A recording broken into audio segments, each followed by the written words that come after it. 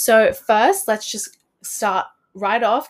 Get it. I don't. Let's stop at that. Kick right off. Start right in.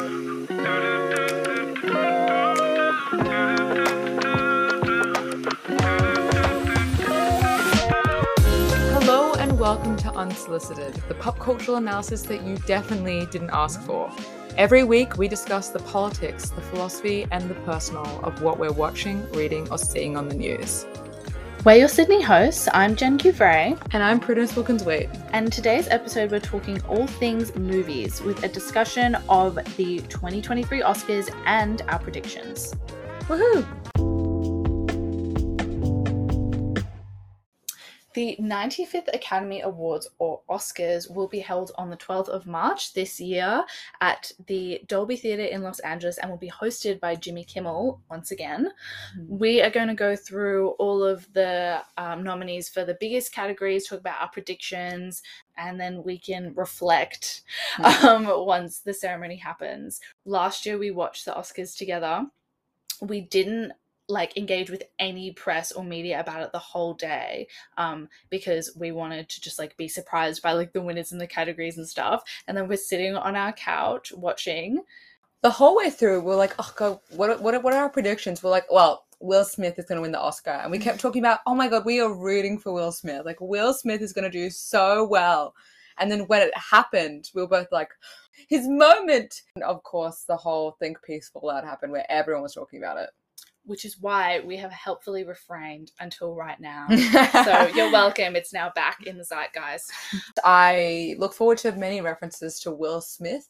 We actually, I think, give a bingo. So I'm thinking we have to put on Will Smith references to climate change, references to the politicization of the Oscars. Something about Leonardo DiCaprio's girlfriends being super young. Something about Meryl Streep winning all the Oscars. Etc. So before we get started, I want to know, who has been your favorite Oscars host in history? I'll go first. I know a lot of people say Ellen DeGeneres, a lot of people say Hugh Jackman. I really like Steve Martin. He did it back in the early 2000s or maybe the 80s. I don't actually know. That man doesn't age. But he was so funny and he was very wholesome, and he has a really great way of making fun of himself, and I thought he was a class act, and I think we should really bring him back. Yeah, I back that. I like Billy Crystal. I think he is a charming figure. Inoffensive. Love it. I also really liked Amy Poehler straight after the Will Smith thing, where she came out and she's like, did I miss something? What happened? And I was like, oh, good diffusion. You mean Amy Schumer? Yes. Okay, so let's go on to the first category, Best Picture. There are a lot of nominees. I am going to list them, and Prue is going to make a sound to indicate her thoughts. So, All Quiet on the Western Front. Avatar: The Way of Water. Why? The Banshees of Inisherin. Elvis. Thank you very much. Everything Everywhere All at Once. The Fabelmans. Why? Tar. Why? Top Gun Maverick. Why? Triangle of Sadness. And Women Talking. Blah, blah, blah. Just a sex. What else do they do? Okay, so of these movies, which have you seen? Which do you think will win? What's your favorite? What's your pick? Oh, good question. I think it could be Avatar. Really? Only because I think the Oscars and the Golden Globes are all kind of rigged based on who you know and money that exchanges hands. And I feel like Avatar has been the most, most people in Hollywood have worked on it. And that means that their votes are going to go towards it. I disagree, because the Golden Globes are a key indicator of which films will win the Oscars. And the films that won the Golden Globes for Best Drama and then Best Comedy were The Banshees of Inisherin and The Fabelmans. I don't think The Fabelmans will win because it's just not got that kind of critical insight. It's not that interesting. People aren't interested in it. I don't care to see it. And The Banshees of Inisherin also seemed kind of a bit more boring and bland and serious, but Martin McDonagh is a favorite. I think the Fablemans doesn't have political sex appeal, you know? You know when it has to have a bit of an edge to it? Top Gun's not gonna get it. All Quiet on the Western Front could. Is that a Netflix original? It's Netflix and it's also a foreign film.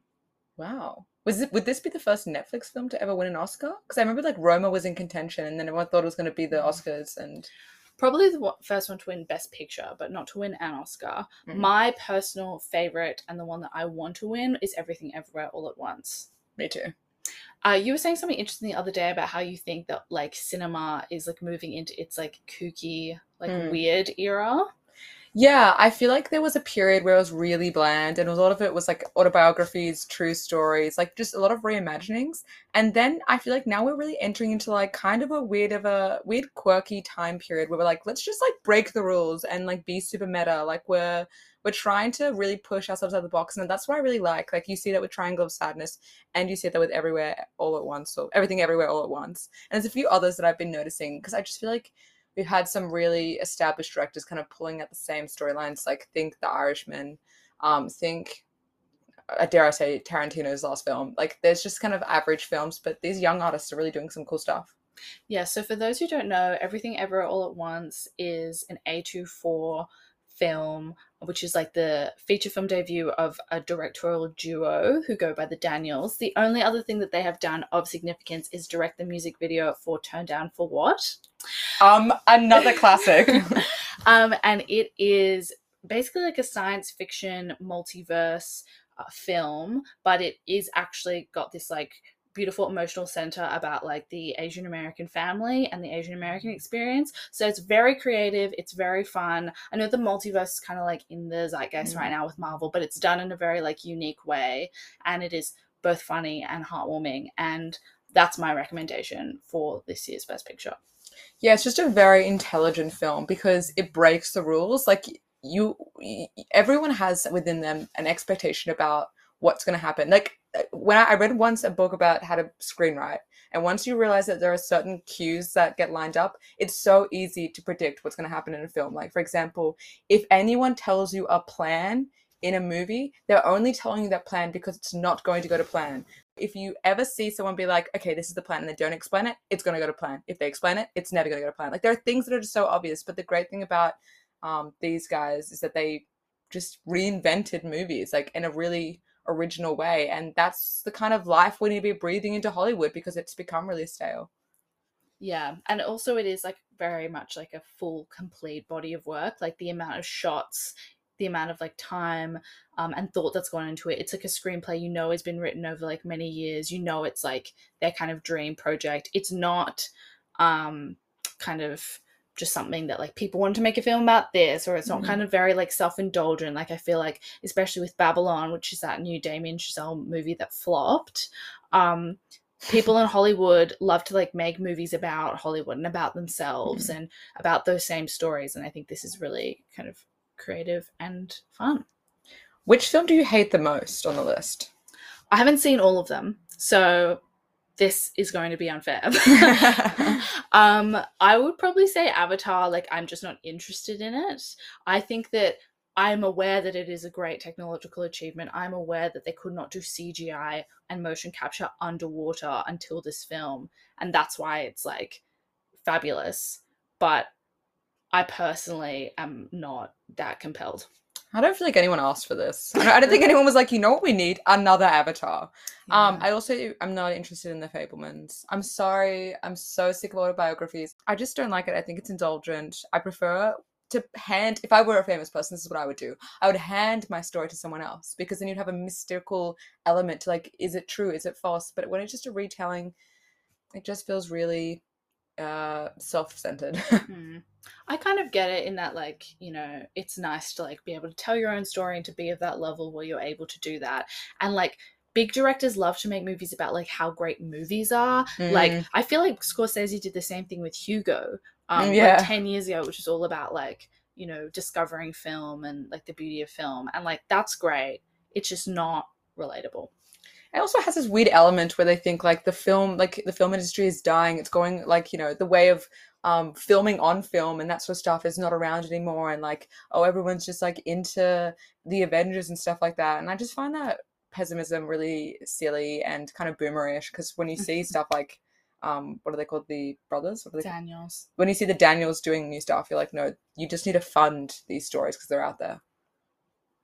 To be clear, they are not brothers, because how stupid would that be if both of their name was Daniel? Okay, so on to the next biggest category, Best Director. I think probably based on what we were saying, you can guess who we pick, or at least I pick, so that would be the Daniels. This is the first time a duo has been nominated since the Coen brothers. Oh, cute. I like the Coen brothers. I think Martin McDonagh will win. I think there's love for Martin McDonagh. I love him. I read his plays in high school. We read The Lieutenant of Inishmore. We watched In Bruges. He's dating Phoebe Waller-Bridge, who I also love. I don't know if they're still, are they still going out? Well, there was like a photo of like a shot of them at the Golden Globes together. So Oh, thank God. thank God. So I would love, him to shout her out. Like, I think that'd be really cute. So that's the only thing that's really guiding this, because I actually haven't seen this film. Yeah, take everything we say with a grain of salt. I feel like we can move swiftly along to a bit of a sexier category, which is Best Lead Actor. So the nominees are Austin Butler for Elvis, Colin Farrell for The Banshees of Inisherin, Brendan Fraser for The Whale, Paul Mescal for Aftersun, and Bill Nye for Living. A, who do you think is going to win? B, who do you want to win? I love all these people. Let me just say that out loud. Like, I think, except for Paul Mescal, who I have no feelings for because I haven't seen Normal People. I'm sorry. But yeah, I love all these people. I thought I underestimated Austin Butler, but he was actually very good in Elvis. Who I think will win is probably Brendan Fraser, and who I want to win is Brendan Fraser. I agree. I'm very anxious that Austin Butler will beat out Brendan Fraser. I saw Elvis. I thought Austin Butler was great. He genuinely gave a really good performance. And then I saw The Whale, and I was like, Austin Butler can eat shit. Brendan Fraser deserves this award. It was, can I just say, the most heartbreaking film like I have seen in like recent times. Like, I was sobbing in the cinema. It is just like, it's so deeply sad. Give a summary. But very moving and cathartic. So The Whale is about an obese man. He is an English teacher, and it's based on a play of the same name, and it's by Darren Aronofsky, not the play, the film. And it's actually very kind of metaphorical, because it's about he's heavily overweight, and he's kind of on his way to die, and he's trying to reconnect with his daughter. But you learn over the course of the film like why he is so overweight and why he's continued to like eat himself to death essentially, and that you realize it's not really about his weight at all. Like, that's not really what it's about. And there's this kind of underlying metaphor with Moby Dick, which is something that they're like studying in the film as a text, about how the whale itself is a metaphor. It is a distraction from like the actual like core of the story, which is a lot to do with religion and homosexuality, and it's actually very layered and very interesting. And Brendan Fraser is so good, and it's so sad, and I want his comeback, and he deserves it. And Austin Butler can prove himself in like 10 years time, because I think the Oscars love a biopic, and they always give it to the person who does a good portrayal in a biopic, but that doesn't necessarily mean you have like range. And I think this Brendan Fraser has like proven he has range. Man did George of the Jungle, and now he's here. I think that's a good point. Elvis, Austin Butler can diversify himself and then come back to the Oscars and then prove himself, cut his teeth on something else. I also think about the difference between the two films. Like, Elvis for me is like very commercially viable, like probably made a lot of money in the box office. The Well, I don't know if it probably was as successful. I doubt it. It was like, it obviously is a more pure storytelling film. I watched an interview with Viola Davis recently, and she talks about the pressure she faces between telling a true artistic story through film and making sure something's commercially viable. And she tells it through the analogy of a sex worker. She talks about how on the streets, like, sex workers are the apex of male desire, but they also, a lot of them have drug addictions. A lot of them have stretch marks from babies. A lot of them are single mothers. A lot of them are tired and like from walking on the streets. A lot of them have, not enough money to do their hairs and broken nails. And you want to, as an actress, embody that sex worker and be true to her and tell her story, because it is not just about male desire. And then the producers will come back and be like, we tested that image against the male audience and they don't like, the stretch marks. They wanted to change that, or they don't like, you know, this element of it. They want you to be in high heels, or can we put you in a G-string, like all this sort of stuff. And the pressures to like be so commercially exciting and to like tell a story that is entertainment beyond just like being truthful is a really hard balance to make. And that's why seeing films like The Whale are really important, because it shows that telling the truth and telling something that is sad is something that should be supported in film. Also, like, that's amazing because you haven't even seen it, but the whole thing in the film is he keeps saying to his like students, like, you have to be honest when you like tell a story. You have to tell the truth. I just want everyone to just be honest. And that's just what you said. You haven't even seen it. Guys, he better win. Side note, Paul Mescal is very, very talented. This is his like first film, first Oscar nomination. He's not going to win, but props to him. He's very, very talented. Yeah, good for him. And I also think Colin Farrell, like, he has had a great career. He probably also deserves it, but, you know. The time will come. Number 3. So moving on to Best Lead Actress, the nominees are Cate Blanchett for Tar, Ana de Armas for Blonde, Andrea Riseborough for To Leslie, Michelle Williams for The Fabelmans, and Michelle Yeoh for Everything Everywhere All at Once. I think we know who is going to win. Michelle Yeoh. Did you know that she's the first like Asian woman to be nominated in this category literally for like 80 years? Yeah, I saw a Vox video about this where she's the first Asian identifying woman to ever be nominated, because I don't know about Asian identifying. No, that's the thing. This is the whole Vox premise, was that there was a woman who was nominated back in like the 1920s or something, but she didn't identify as being Asian. She like lightened her skin. She did all these things to like integrate into Hollywood, because obviously they wouldn't allow her to be in films if she was Asian. But later, like people went through her documents and they found that she was Filipino or something, and she just like made all these choices to hide the fact that she was Asian. So that's why when the Oscars tweeted about the fact that Michelle Yeoh had been nominated, they said that she was the first Asian identifying woman to be nominated. That is random, and we should probably not start using that term. But I'm just going to say the first, which is kind of fucked, because, like, yeah, it's insane. I hope she wins. She fully deserves it. The film deserves it. And also, like, none of these other performances are interesting to me. Yeah, I mean, shout out to Ana de Armas. I didn't love Blonde. It was like too artistic for its own sake. Like, it is the opposite of The Whale, where it's like you were taking yourself too seriously. Yeah. But she's incredible in the fact that she like taught herself English through doing films. Like she has an incredible story. I'm sure she will do great things in her career. Cate Blanchett. Shout out to a fellow Aussie actress. As I'm also clearly in the league with Cate Blanchett, but she has an amazing career. But I think she's won an Oscar before. She's got 2. So, fun fact, Andrea Riseborough is nominated for a film To Leslie. No one knows who she is, and the film made $25 at the box office in the United States. Literally no one has seen this movie. But there's all these articles about how she's like her mother or like someone, like she's got all these connections to the Academy and got nom. Oh my god, scandal. Will the Oscars go through a Golden Globes crisis? The movie is like just about this like alcoholic woman in the South, and it looks like it's like Blue Jasmine, but like blue collar.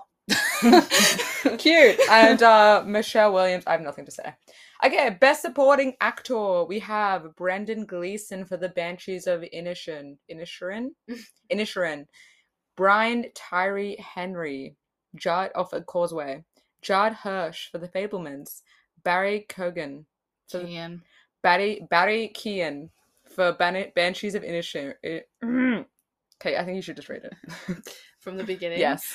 Brendan Gleeson for The Banshees of Inisherin, Brian Tyree Henry for Causeway, Judd Hirsch for The Fabelmans, Barry Keoghan for The Banshees of Inisherin, and Ke-Huy Quan for Everything Everywhere All at Once. You'll be forgiven if you've never heard of any of these people, which is why you're also going to take our word for it when we tell you that Ke-Huy Quan should win. He should definitely win. So you will know him because he was in Indiana Jones. I mean, you obviously would know him from Everything Everywhere All at Once, but he was a little kid in The Goonies. He had a really strong career as a child actor, and then he talks about the fact that the phone stopped ringing for a period of 30 years, and then he couldn't get work, and so he literally just retired and he went into production. So he did a behind the scenes directing, and I don't know what struck him. I remember he spoke about it, but he decided to give it another shot, and he spoke to Chunk, who's another kid actor in The Goonies, who is now an entertainment lawyer, or entertainment agent or something, and he wanted to find some connection. And at the exact same time, the Daniels were looking for that kid from Indiana Jones, like the kid from the Goonies. They were seeing like, oh, what's he up to these days? And it was like this perfect timing where he was looking for work finally after all these years, and Daniels were looking for him, and he got this dream job. And after all this time and all this waiting and all these no's, the door finally opened and he found his dream job. Yeah, and so the thing that actually made him decide to return to acting was he saw Crazy Rich Asians, and saw that like maybe like Hollywood is willing to embrace like stories about Asian people, and also that like there can be really successful blockbusters. And that's why like representation matters, and I think that's like really great, because also like Crazy Rich Asians isn't like a serious film. It's like not a film that's like gonna be nominated for the Oscars. Like it's just like a rom-com, but like that is like just as important. And you know, those films like have a lot of value in like the culturally as well. So I think that's a really good lesson. But yeah, he should win. He will cry. It will be so beautiful. It'll be so beautiful. And what's the great thing about a lot of these films that are so commercially successful, like Everything Everywhere All at Once, Crazy Rich Asians, and Parasite recently, which won the Oscar, is that it shows that these films that center, you know, Asian men, Asian women, and hopefully one day Asian non-binary people, actually do really sell. And like the whole excuse that Hollywood has been given is that it doesn't test well, but like now you can see, if you uplift diverse perspectives, like you can actually make a fuck ton of money and deliver a fantastic, entertaining performance that is unique.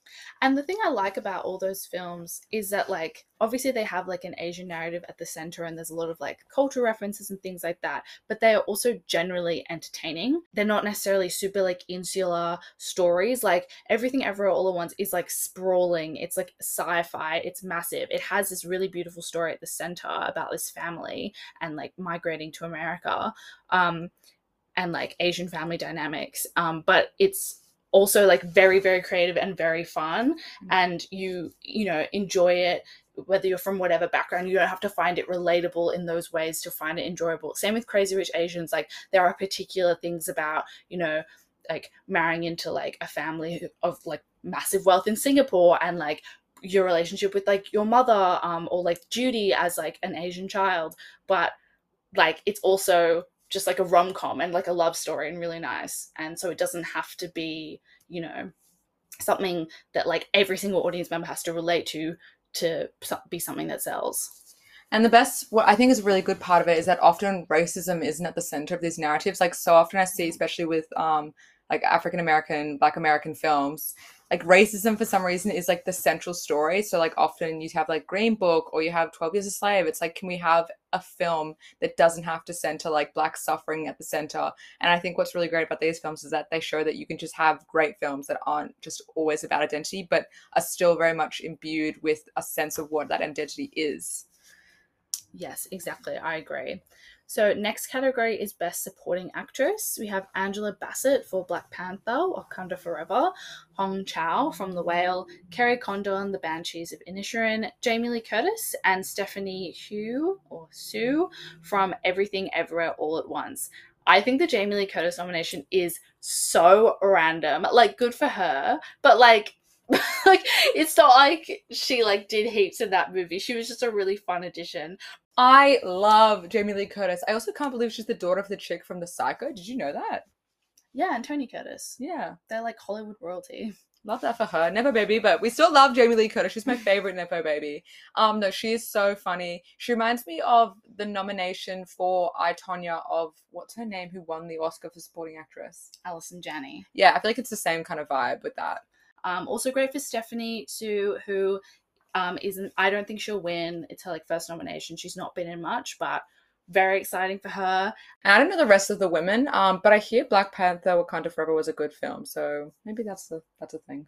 I think this is the first time a Marvel movie has been in one of the like top categories, like not like a special effects category. I think it's because Angela Bassett is like very famous and like well respected in her own right. And also I think there was like people wanting to recognize the film in a more serious way because Chadwick Boseman died. And Hong Chow was really good in The Whale. A lot of this is actually like a great category for like representation as well. That's like 3 women of color. Good. Okay, next we go on to Best Adapted Screenplay. So we have All Quiet on the Western Front by a bunch of people. Then we have The Glass Onion, a Knives Out mystery. We have Living, we have Top Gun Maverick, and we have Women Talking. Okay, I don't know if you've seen Glass Onion, but it's bad. Like, I am so shocked it is nominated for an Oscar. Like, it is not a well-written story at all. It's not. It's a lot of fun. The first Knives Out is better, but like, just like in terms of how you structure a screenplay, like, I don't know why they did it like that. There's a massive plot hole, and I won't tell you what it is because it's a massive spoiler, but for those who've seen it, hit me up for the plot hole.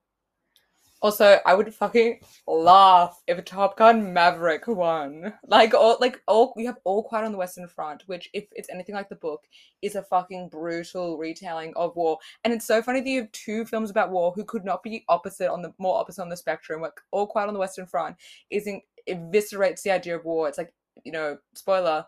Well, it's not a spoiler, it's war. Everyone's dead. Like, everyone dies. It's horrible. It's heart-wrenching. It is from the German perspective. It's about World War One, but it really is introspective. And then you have Top Gun Maverick, which is like, let's go into the sky and shoot a bunch of people without planes. Okay, I haven't seen the film. But, like, it's so super pro-war and pro-American military. It's not pro-war, but it is pro being a Navy pilot. And honestly, like, at the end of Top Gun Maverick, like, they like land on the aircraft carrier and they've just completed the mission and like everyone's hugging and like they're all looking like great in their aviators, and I literally like thought to myself, like, genuinely, wow, I will never do something like that epic for my country. It was like not bad, but yeah, should probably not win an Oscar. I'm really intrigued to see Women Talking. It's based on a play and it looks really, really good, but very dark. And I think the last big category of worth, actually cinematography is kind of important, but the best original screenplay is the next one, and that's The Banshees of Inisherin, Everything Everywhere All at Once, The Fabelmans, and Tar, and Triangle of Sadness. What do we think will win? I think Everything Everywhere All at Once will win because it is like so original, like it's so good to see.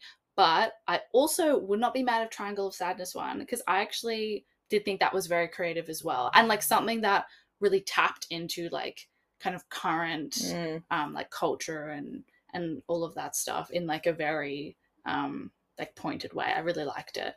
Yeah, it's a far more subtle and depressing version of White Lotus, if that gives you any context. So now for some miscellaneous predictions. Let's take turns. I'll go first.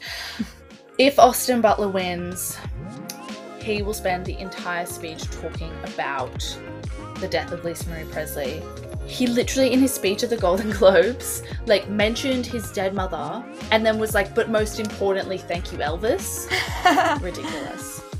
Michelle Yeoh will make everyone cry. She'll talk about being in the James Bond film and everyone will be like, she's a star. And then she'll never get another acting job. Whoa. That's what Hollywood does. I'm so sorry. It's not what I want. It's what I think Hollywood will do. Brendan Fraser will cry. Everyone will stand up. Same with who's the other? Ke Huy Quan. He will make people cry. He'll shout out Steven Spielberg, and they'll try and play him off, but then he's gonna keep talking. Jimmy Kimmel will like make some really like unfunny joke about like the Will Smith thing, and everyone will just sort of gloss over it. Timothée Chalamet will rock up looking hot as hell. So will Zendaya, and they'll probably have like a cute moment that I'll replay over and over again on Instagram afterwards. And what more could you want from an award show? I will also say one last thing. Triangle of Sadness, definitely go see it. The lead actress in that movie is actually dead. What? Yeah, she died. Live reaction. What? So you know how she had that scar down the middle of her body? It's because when she was younger, she was in a car accident and they removed her spleen as part of some like life-saving surgery. But that means that she's really prone to infection. And so she literally like went to the hospital because she wasn't feeling well one day, died later that day because she had like sepsis, like she had like a life-threatening infection. Oh my God. I know. The And girlfriend. yeah, the main female character in that movie. It was like her like a big film role. Like her career was like really just taking off. How sad is that? Well, if they win, they're gonna mention that. Yeah, Fuck, and they that's so should. sad. Yeah. Yeah, wow. I think there'll be a lot of tears at this one. I think it'll be really earnest. Often people will go off about like their political agendas. I reckon this one will be super earnest unless All Quiet on the Western Front wins, and then that'll be, I think, quite political. I think that's most of it. I also, something I always look forward to is like the performances of the songs that have been nominated. And I don't know any of the songs this year except the Rihanna one. And a Rihanna Oscars performance would not go astray. I also think they're going to make a sassy remark about streaming services because they love to do that every time, and then they'll do a cut shot to all the people who are nominated from Netflix. Yeah, and like I'm not fucking getting Paramount Plus. And on that note, let's wrap up. We can't wait to see what happens at the Oscars. We will react if anything big happens, and we'll react if anything small happens. Let's hope something big happens. Bye. Okay. See you next week. Thank you so much for listening. Bye. Bye. This podcast was recorded on the land of the Gadigal of the Eora Nation. Sovereignty was never ceded, and we pay our respect to elders past, present, and emerging. Always was, always will be Aboriginal land.